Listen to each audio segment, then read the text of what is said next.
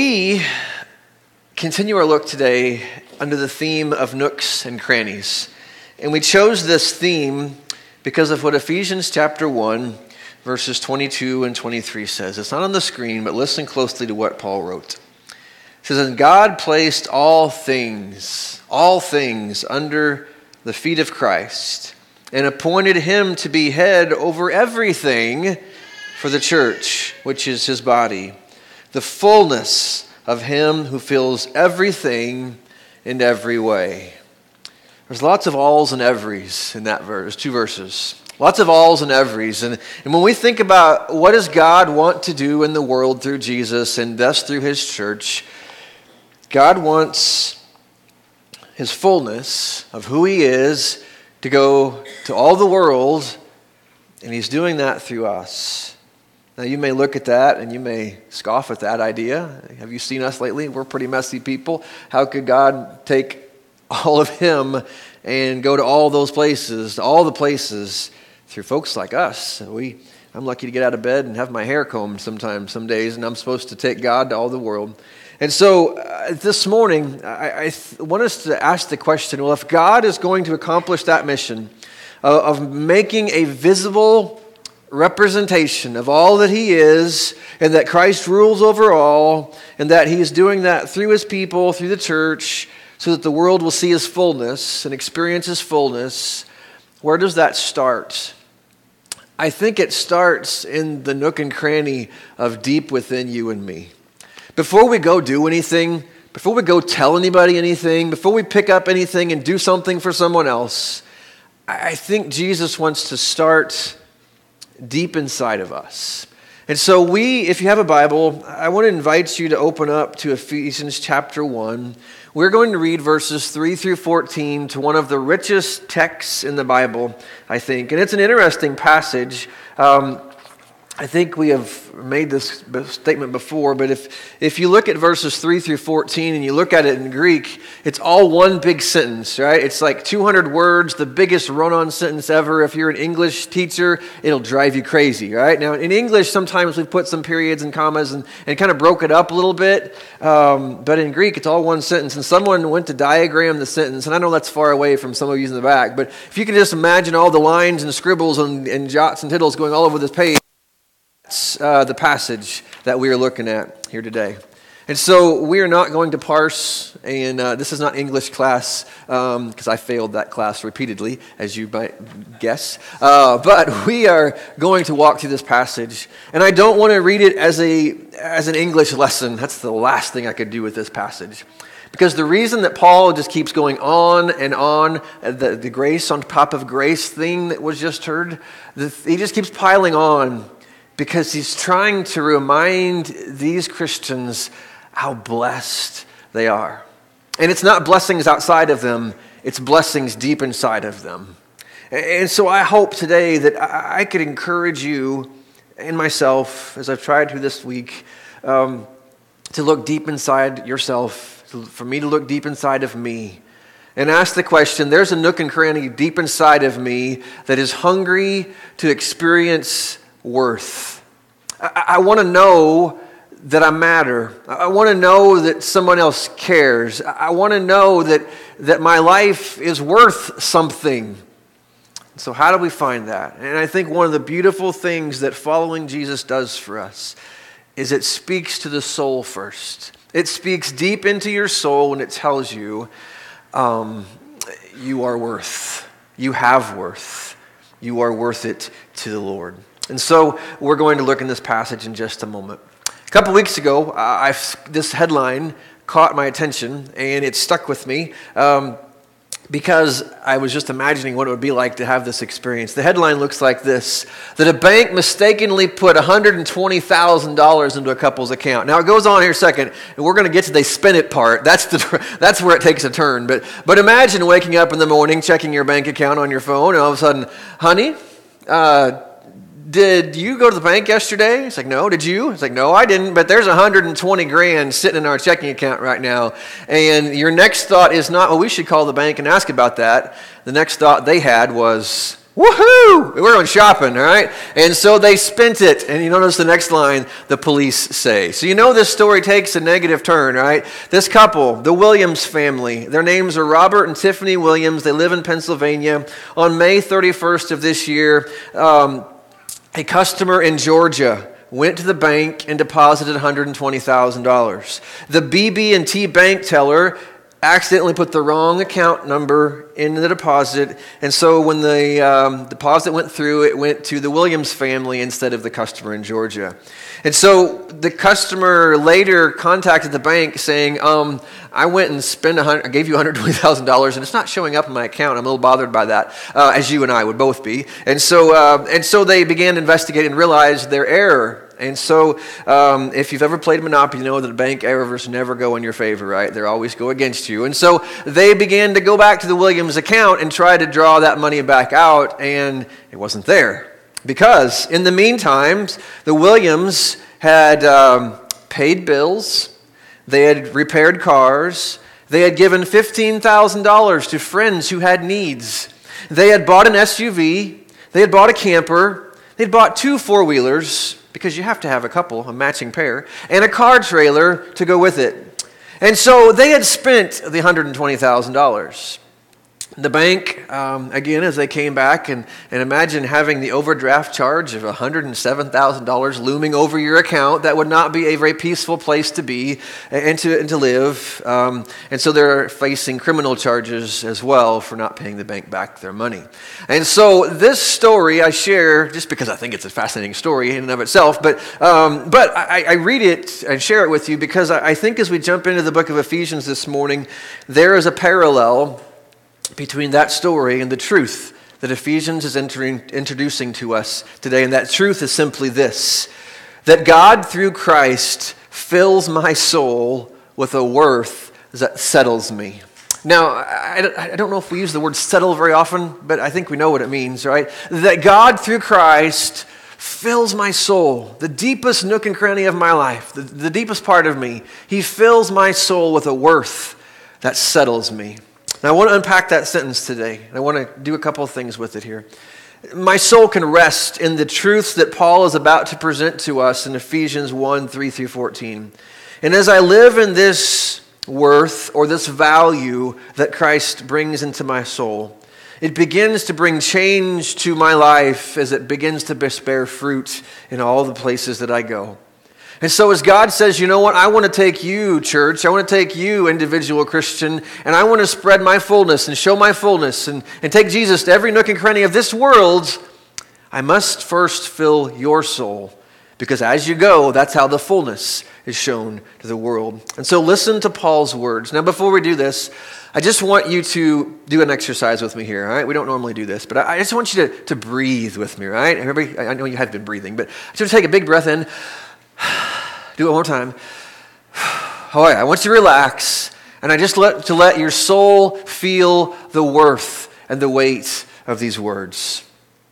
Praise be to the God and Father of our Lord Jesus Christ, who has blessed us in the heavenly realms with every spiritual blessing in Christ.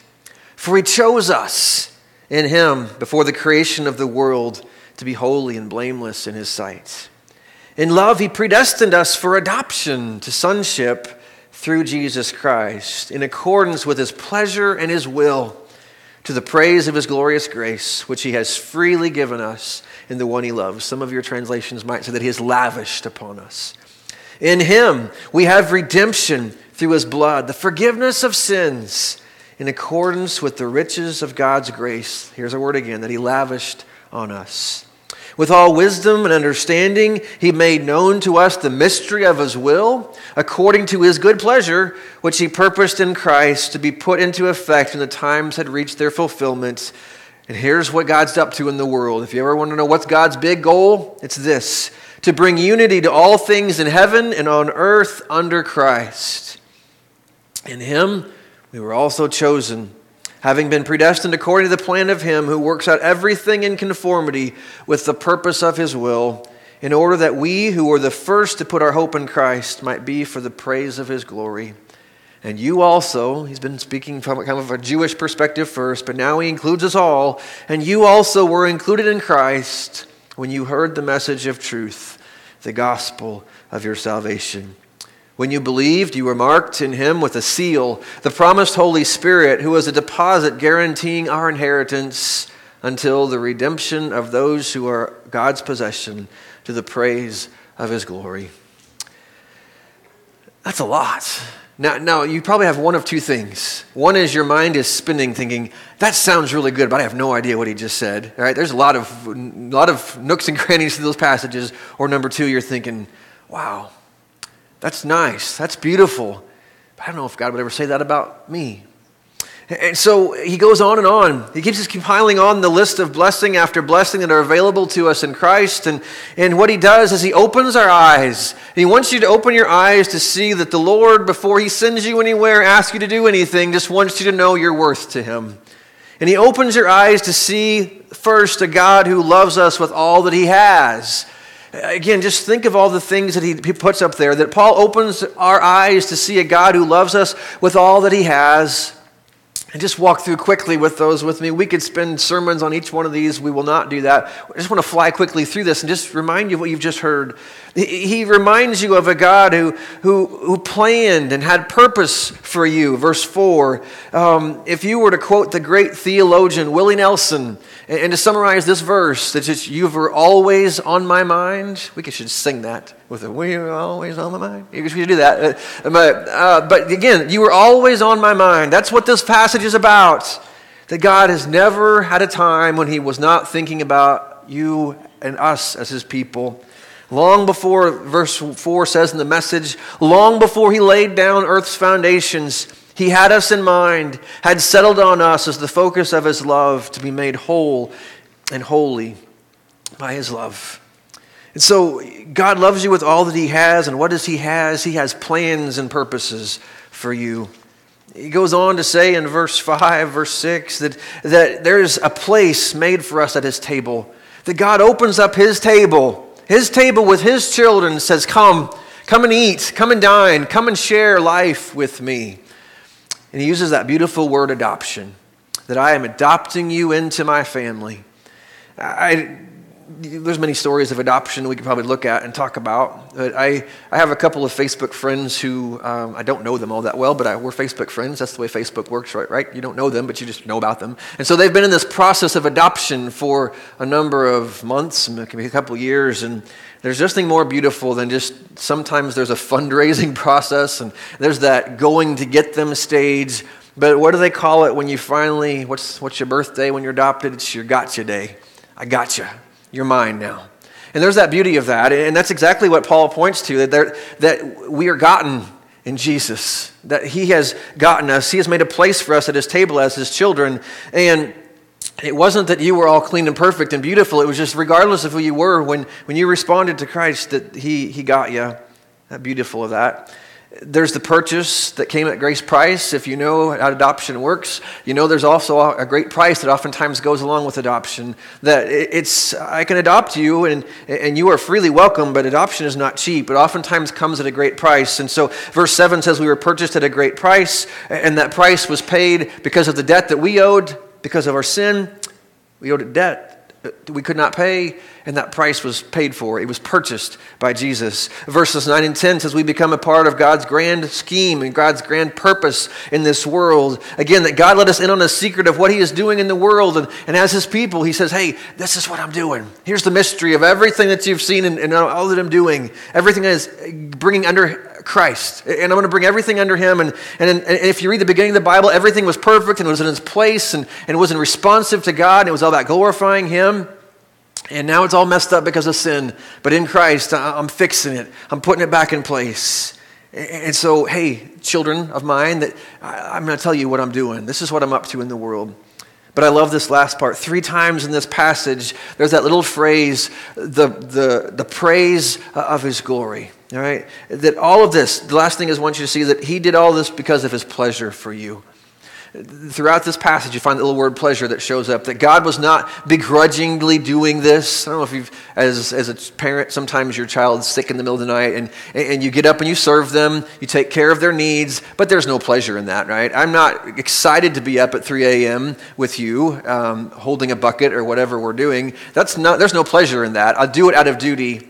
But yet all the stuff, all throughout this passage, it continues to just point us to the idea that God had his greatest pleasure was in doing all this, was in opening up this plan, was in opening up his table, and it was paying the price for our debt, to adopt us, to make us part of what he's doing, that he sees such worth in you that he wants to include you in that. So he uses all that he has to do that. But I also don't want you to miss the second thing that Paul opens our eyes to, is that he opens our eyes to a God who loves us with all that he is. He doesn't just use his resources, he uses all that he is. And as you go through this passage, it's not hard to kind of see all three persons of God. If you talk about the Trinity, that God the Father and God the Son and God the Holy Spirit, that all of them are at work in this process of what God is doing in you and for you and through you. And we could spend a long time, but I found a chart. Everybody loves charts, right? That makes it simple. Somebody outlined Ephesians 1:3 through 14 in this way, that you see God the Father, God the Son, and God the Holy Spirit kind of broke out in some of those verses. That's not a perfect breakdown, but it works pretty well. The time frame emphasized God the Father tends to have the plan. He's working in history past, but Jesus the Son is present benefit, his death, his resurrection, what we're experiencing now, and the Holy Spirit's preparing us for future glory, holding us for future glory, that God planned it, the Son purchased it, and the Spirit is preserving us until the day that we meet there. So again, God is using all that he is, not just what he has, but he puts his whole being into this whole redemption thing that's telling you of your worth. And we won't spend long on this, but I love this list of things. Oftentimes we talk a lot about the Father and the Son, but I love that seal phrase. Not because I'm a big fan of seals, but I love that seal because I think that's a powerful metaphor. Rick actually, in a sermon that he did on this passage, just kind of talked about that Spirit seal, and he kind of just said this in passing. I think it's worth for you seeing it, that the Holy Spirit seal represents one or two or three things. That one, it certifies a past transaction. Remember when Jesus said on the cross, "It is finished"? There's a Greek word that was a business word that when if you went to the store or went to the bank and paid off a debt, they would mark that tetelestai word across your bill. It's paid for. It's done. And that's exactly what Jesus said on the cross. And the Spirit is kind of God's mark to say this person's paid for, purchased, done for.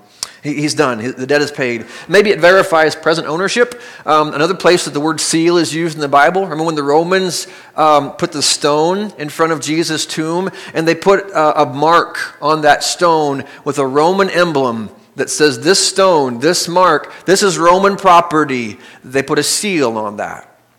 It's the same word that's used here. It's the same idea that this thing, this stone, this tomb belongs to Rome. Don't mess with it or else Rome will come after you. And that's the same thing that the Spirit sealing us reminds all who see, this is my child. They are sealed. They are mine. And finally, it's a seal of future glory. It signifies future glory. It's kind of the engagement ring metaphor that we give a ring to say, hey, you're mine now, but there's this future thing coming that's going to be awesome. And so I love that picture that God puts all of who he is into this whole plan, this whole redemption story that he's playing out for you. Now, we say all that, and again, this is a rich passage. We could preach on it for weeks, but I just want us to get this for this point. I hope that as you see those truths, that fills your soul with a little bit of a worth that settles you a little bit. I hope that you hear that and you read those words and you think, man, if that's what God thinks about me in Christ, I should be able to rest. I should be able to breathe. I should find a higher level of peace in my life because, man, I have worth. I am worth to God. And so I hope that your soul feels a little bit more at rest as you read through that. And I think these verses stand out, at least to me, and as I've wrestled with these for the last couple of weeks, I think they stand out to me because of this reason. Because you and I live in a world that doesn't give worth unless you earn it. It doesn't give worth. It doesn't put worth on something unless I want to.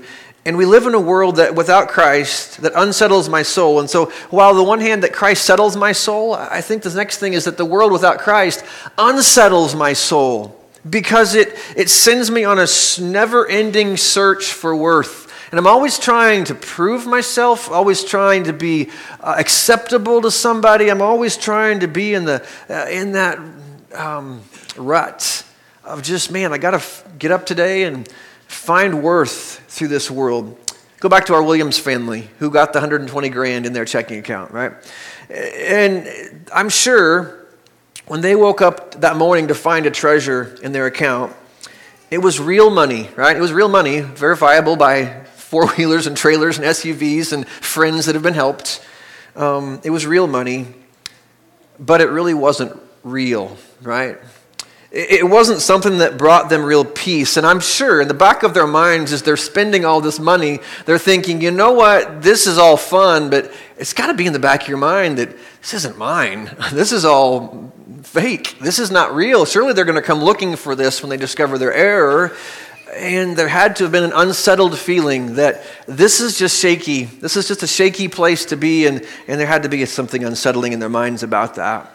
And that's how the world seems to give worth towards us.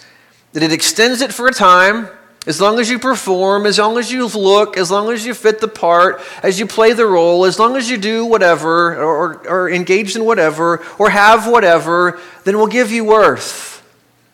But if you fail to be that anymore, we quickly retract that worth from you.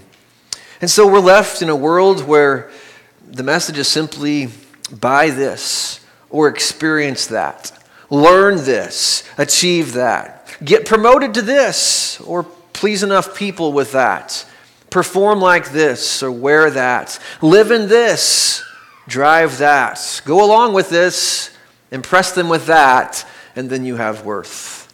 But if any of those things cease to be, our worth in the eyes of many quickly begins to diminish.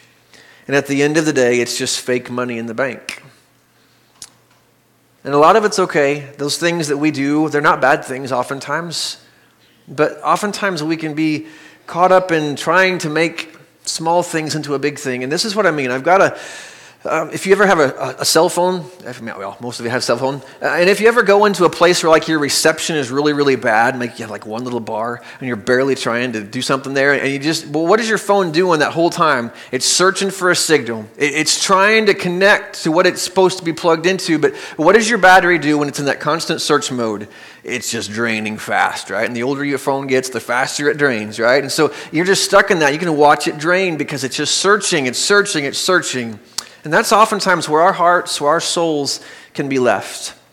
And so I have a silly picture I want to show you, okay? I'm going to say this is Chris the stick figure guy, okay? You can put that up there. This is Chris the stick figure guy. I don't know if it's really Chris, but I had glasses. It has glasses, so I'm going to go with that. We'll name him Chris, okay? For illustrative purposes. And Chris has a soul, just like you have a soul. And Chris is searching for things to fill his soul because Chris wants to feel like he has worth in this world.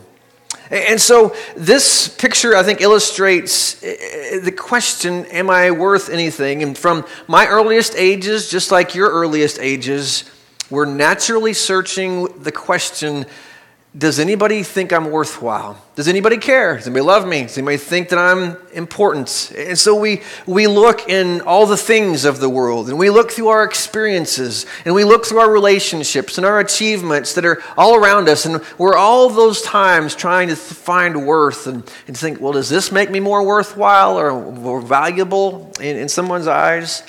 And so I'm going to put two words up here, two phrases. I don't know if I like them or not, but it was the best way I could do, and I ran out of time. Sunday's here. All right, so here's my two phrases.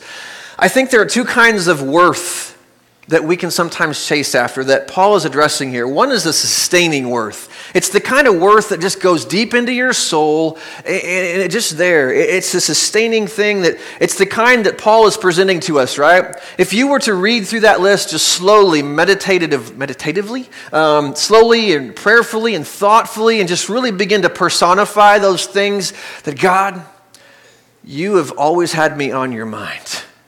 And God, you, through Jesus, you have adopted me into your family. I know I'm not worth it a lot of days, but boy, you have chosen me, you've adopted me, you have loved me, you have lavished on me, you have included me, you have given me purpose, and all of those things are deep, right? Those are soul level things. They have nothing to do with your job or what you do on your next school assignment or what your next day at work will be like or what the next ball game will be or your next race or your work assignment or the stock market or relational ruptures or political chaos. Has nothing to do with that because those are soul level things and they're sustaining.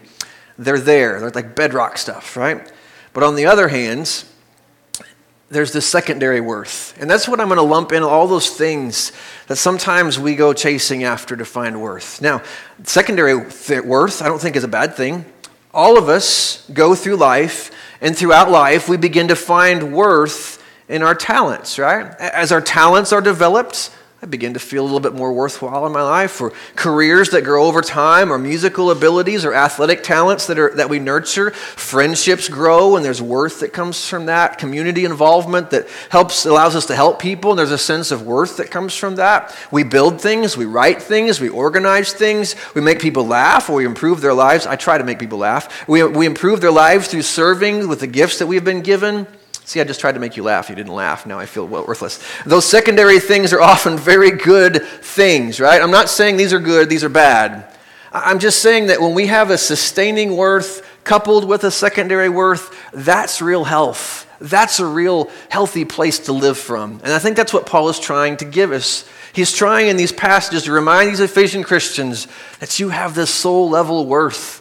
And people may applaud that. People may think you're crazy for believing this Jesus, but this is who Jesus is and what he gives to you. There's a quote that I've been wrestling with. I've seen it over time, but it was reminded of it a couple weeks ago.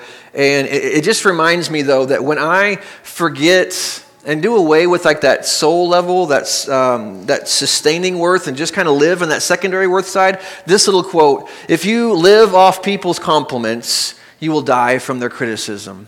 Now, I'm a people pleaser. I like compliments, and I'm not fishing for compliments by saying that, but that's just me, right? I'm a people-pleasing person by nature, and so I hunger for that. And so sometimes I will catch myself doing things because I'm finding worth. Your compliment or someone's compliment kind of fuels me for the next few days.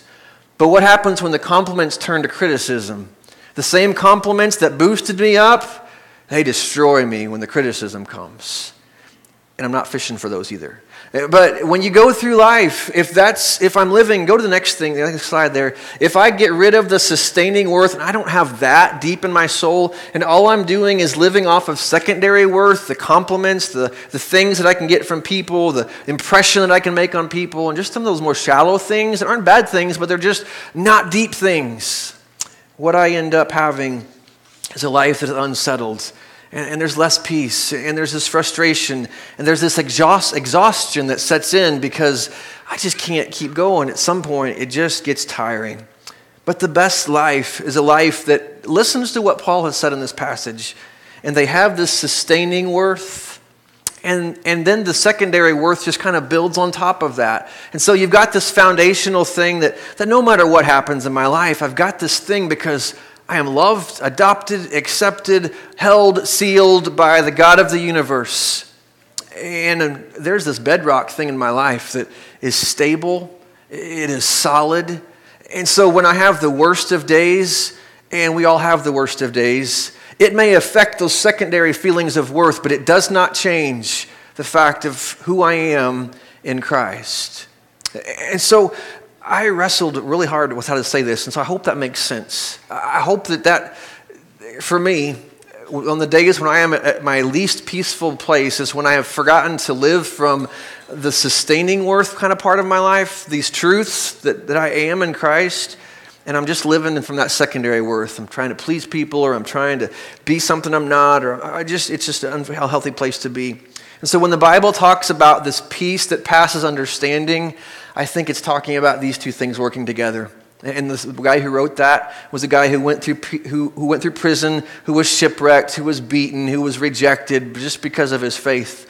And yet he had this sustaining worth, this peace, that whether the secondary things were going really good or really bad, he always knew who he was He always knew he was okay, so he could have peace, he could have joy, he could continue to love, he could continue to do all the things he was because he had that sustaining worth in Christ.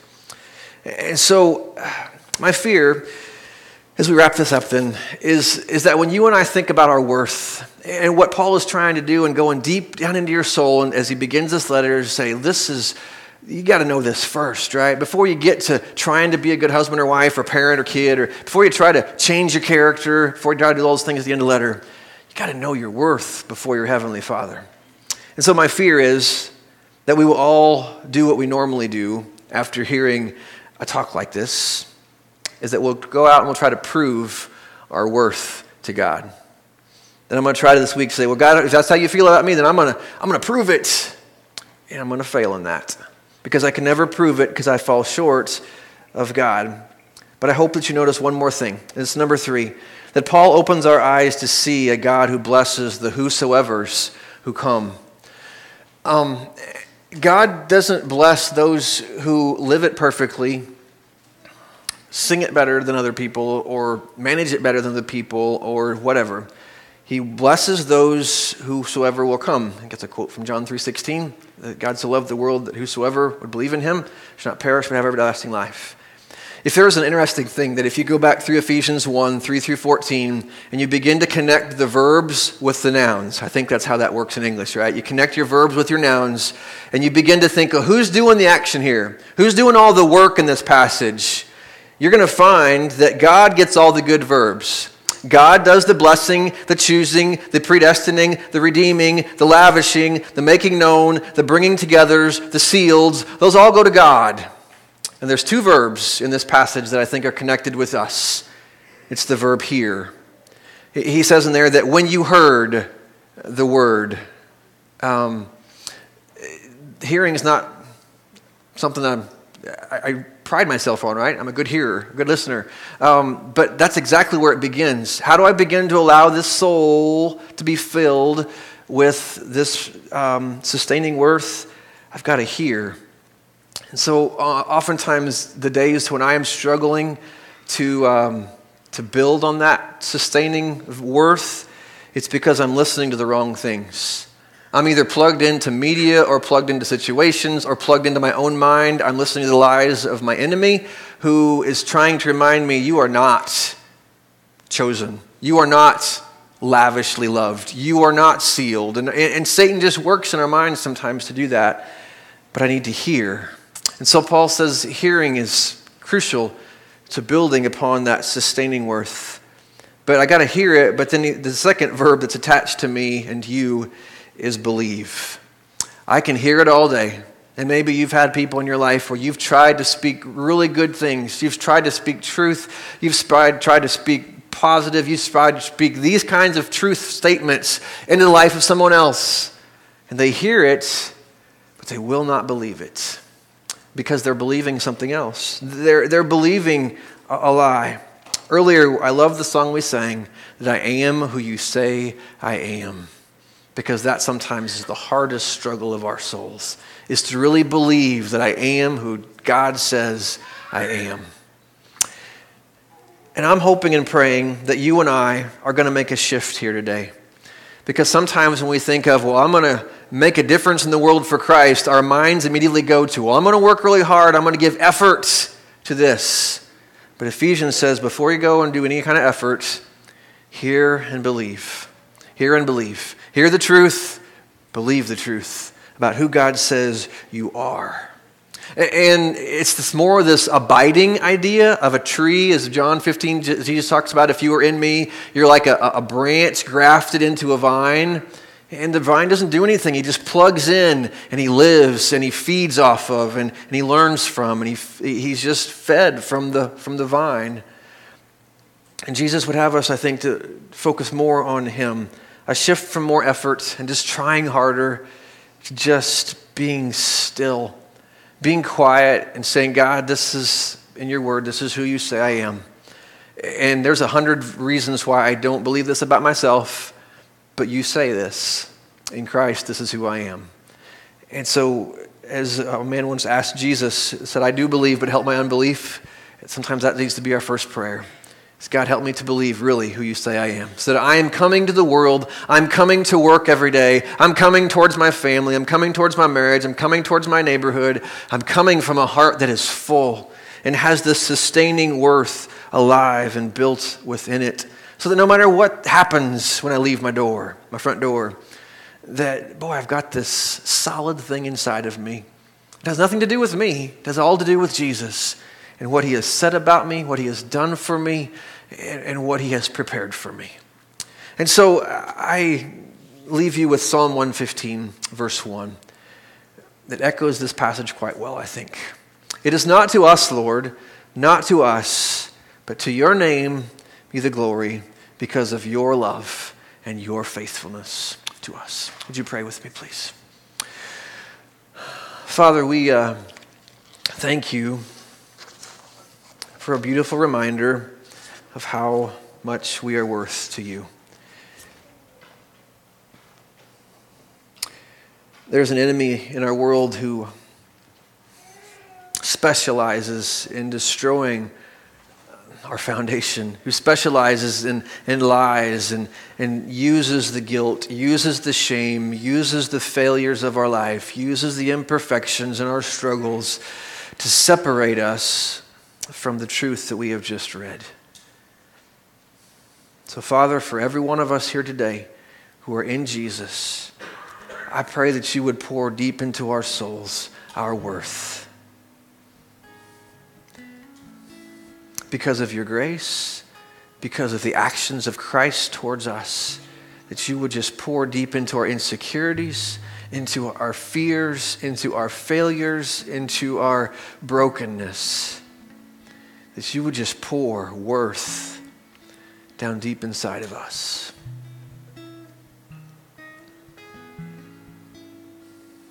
Father, help us to hear and help us to believe the word of the Lord.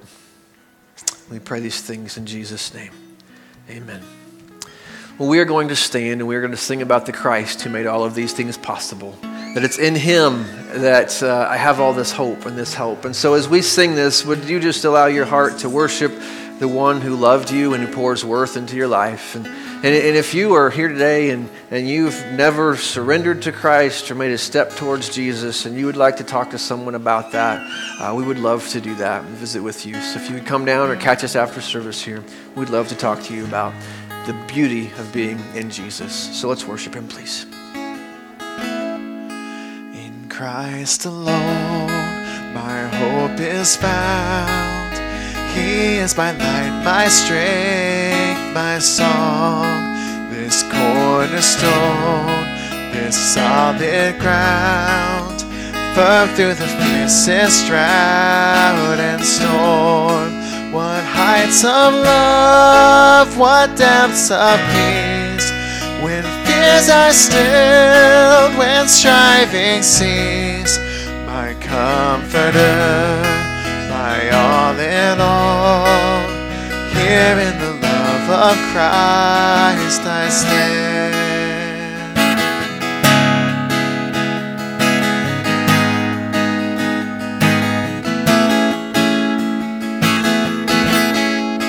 In Christ alone, who took on flesh, fullness of God in helpless babe, this gift of love and righteousness, scorned by the ones he came to save, till on that cross as Jesus died, the wrath of God was satisfied.